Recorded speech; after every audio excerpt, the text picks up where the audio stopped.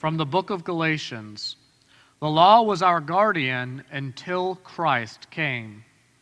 In the name of the Father, and of the Son, and of the Holy Spirit. Amen. Good morning. Well, as exciting as that gospel reading was about pig demons, we're actually going to be talking about Galatians today. And so if you want to look in your bulletins along with me, we're in Galatians chapter 3. And we're actually kicking off a little mini-series in this book of Galatians. But today we're going to be looking primarily at the question, in what or in whom do we trust? In what or whom do we trust? And I want us to start thinking about this question. And so think about for a second, what are the things that you put your trust in? Even daily things, even small, mundane things that you expect to hold you up. One of the things that you might think about, for example, is you might trust that most of the drivers on the road are going to be predictable, right? They're going to be in there. I mean, maybe not in Vero Beach, but in some places they are predictable. They stay in their lanes, right? You know that they're not just going to do a 360 Fast and Furious spin in the middle of the road. So you trust that the people around you are going to drive in a predictable manner. You might trust, for example, that if you go to your grocery store, it will have food on the shelves. You're going to trust that your electricity will work, unless we have hurricanes, which are coming. Or you might trust, for example, in being the master of your own fate. Now, I tried to slip that one in there, but one of these is not like the others. Most of the time, though, it is true. One of the greatest comforts that we can have is to rely on ourselves and try to create our own future, our own destiny, and not rely on the foundation of God's loving kindness. And this is actually one of the things that's happening in the background of our text in Galatians for this morning. In fact, what's interesting about being dropped in the middle of this book is we're kind of being inserted into this heated family-style or family court-style custody battle over to whom we belong. That's what's happening in Galatians, is a custody battle over our hearts and our souls. And so before we dive straight into our text, because we're starting in chapter 3, I'm just going to give us a little bit of background information and context about what's happening in this book of Galatians. You see, when Paul's writing to the church of Galatia, a crisis had struck them. There were new Christian converts, and they had been given this gospel of grace. They had been given the message that Christ died to atone for their sins, but another group had come in after Paul and his message and began to lead them astray, began to try to attach them to the law. In effect, they had come in and said, you know, yes, Jesus Christ, and he died for you, and that's great, but that Old Testament law thing, 613 laws, you got to follow them too. That's part of it. You got to open up your Bibles and you know, from the very beginning, follow every single one of the laws and regulations and rules that were in place there. It's kind of like, does anybody here ever receive those junk mail things? I'm sure you do. That they say, you know, congratulations, you're a winner. You know what I'm talking about? I remember my parents, it was probably not very kind of them, when I was young, they would hand those to me to open, and as a young kid, I felt so excited. It's like, I won, that's incredible. So you'd open it and be like, congratulations, you've won. An opportunity to win if you apply in this way for something great, you know? And that's kind of what was happening to the church at Galatia. Paul had come and said, you know, congratulations, you have won. You now have access to the Father through Jesus Christ. And this other group was coming and saying, yeah, but you really just won the opportunity to try to get access to God. And by all appearances so far in the book of Galatians, the church had actually bought into the lie. They began trading the freedom and joy that comes from living life in the Spirit of God for a certain familiarity and structure of the law. And that might sound like an unbelievable thing to do. Why would you lose the gospel of grace in order to go back and adhere to the law? But it's really not that unbelievable. You and I face the same temptations. Because if you follow the law, you have crystal clear expectations and clear markers for success or failure. And that clarity, that structure can provide you with a sense of security and self-worth. And that was their temptation. They may not have been raised with the Jewish law, but a lot of things about it made sense to these young Christians. Doesn't it make sense that you have to earn your salvation? That's how a lot of us live. Doesn't it make sense that if you do enough good, you will get to heaven? Do you know anybody who believes that? If you just do enough good, if you're good enough, you'll get to heaven? Part of that makes sense to us, right? I mean, that's the way that the world seems to work. Do enough bad, you'll go to hell. That seems to be the way that the world works. It makes sense that you have to earn your own way. It makes sense that you would find your moral worth and how good you are and how many good works you do compared to your neighbor, right? Has anybody ever done that? At least I'm better than so-and-so, right? At least I'm better than Jake. No, I'm not going to say that. I won't say your last name on this. But, at least I'm better than so-and-so. And so in the law, they were facing two temptations. Here were their temptations. They had a temptation to earn their salvation through good works, right?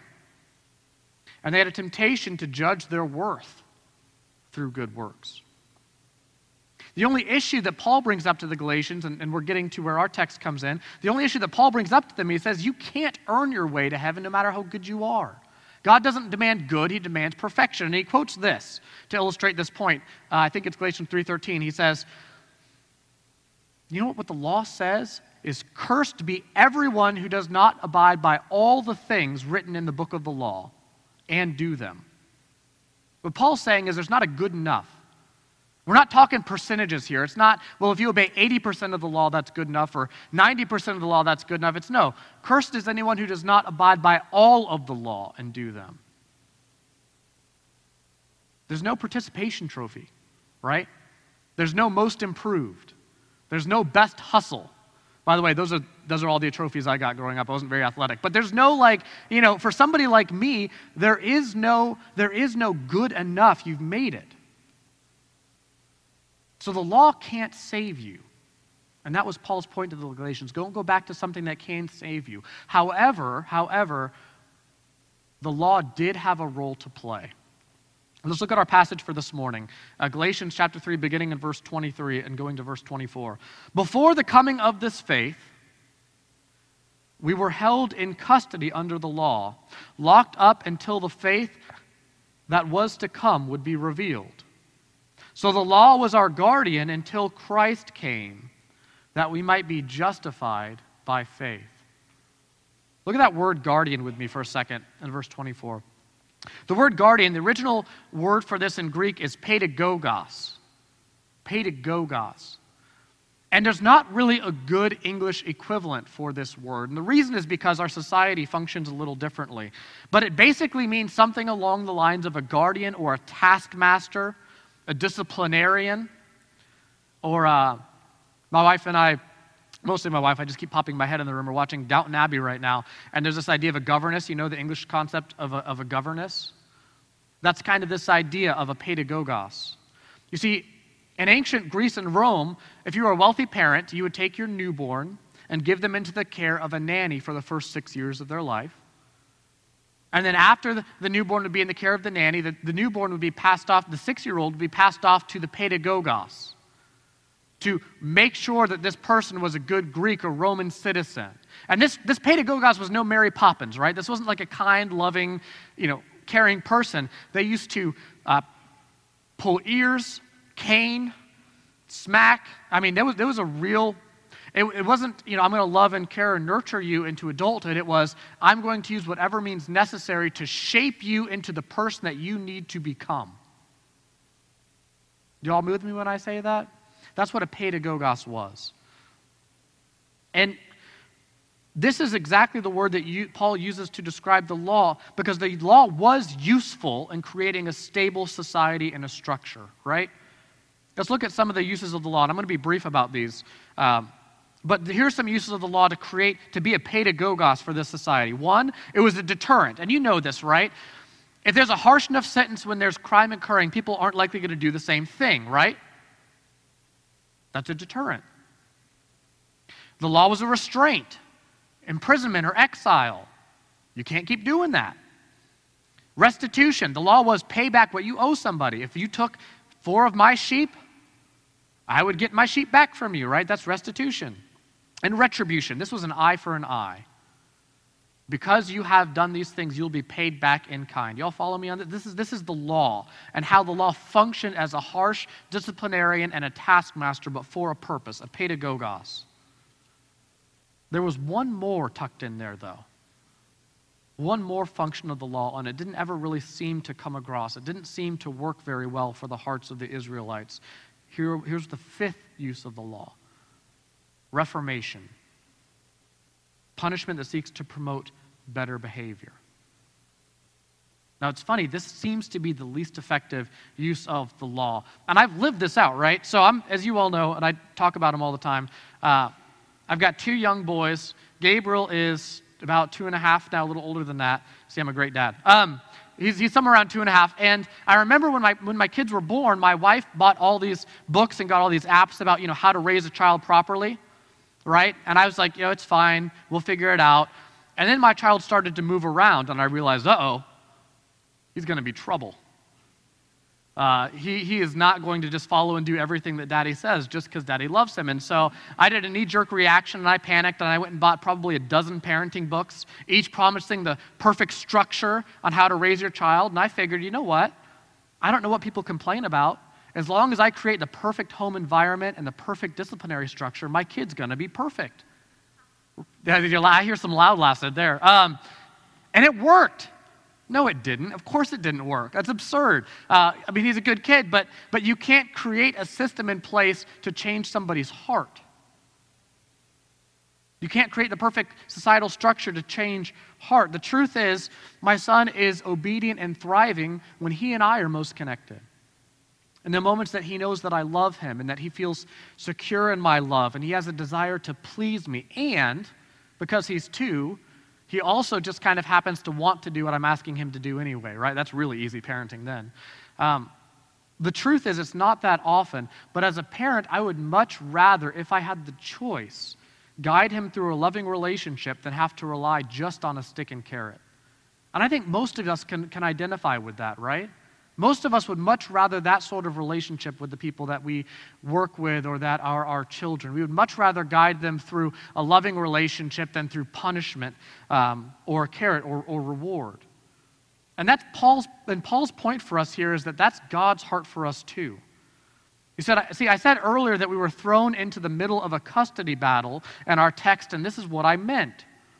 Jesus Christ opened the way to God, and we have been given the Spirit of God through the Holy Spirit to direct us.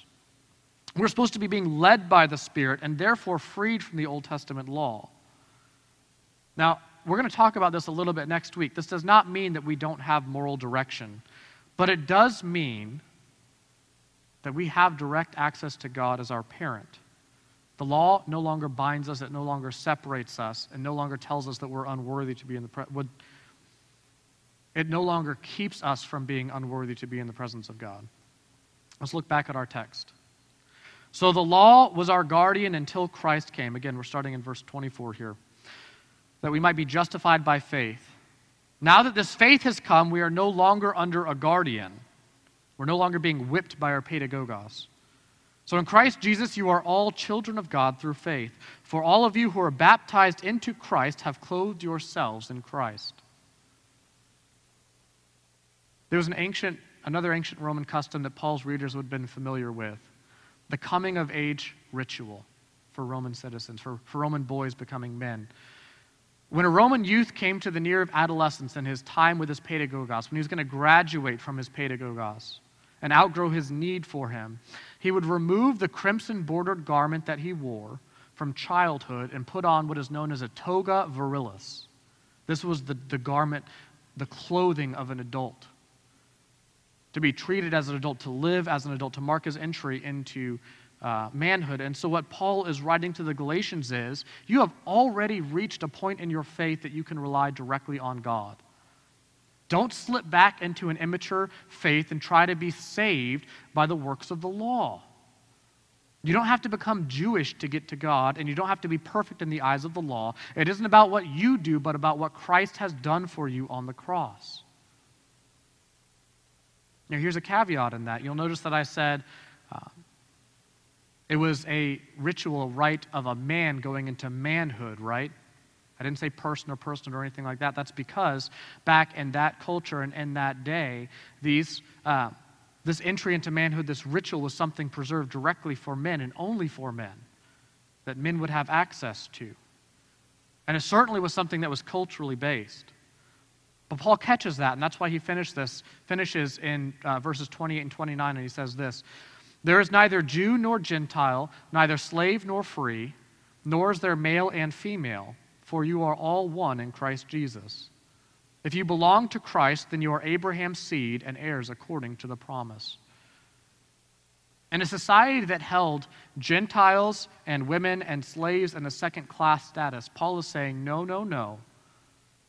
All of you have access to God through faith in Christ.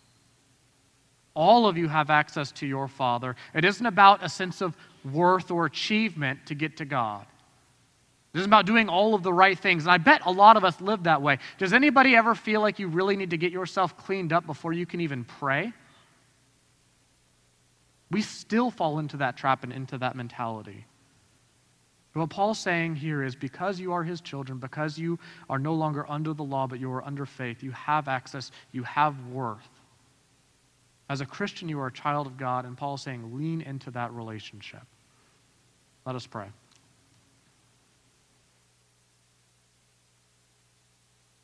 Heavenly Father, I thank you that we can trust to live by your Spirit as the one who serves as our true guardian, the one who leads us to you in faith. I pray that we would stop trying to rely on outside structures to give us a sense of worth or security, but instead, God, we would just come directly to your throne and seek you. In your Son's name we pray. Amen.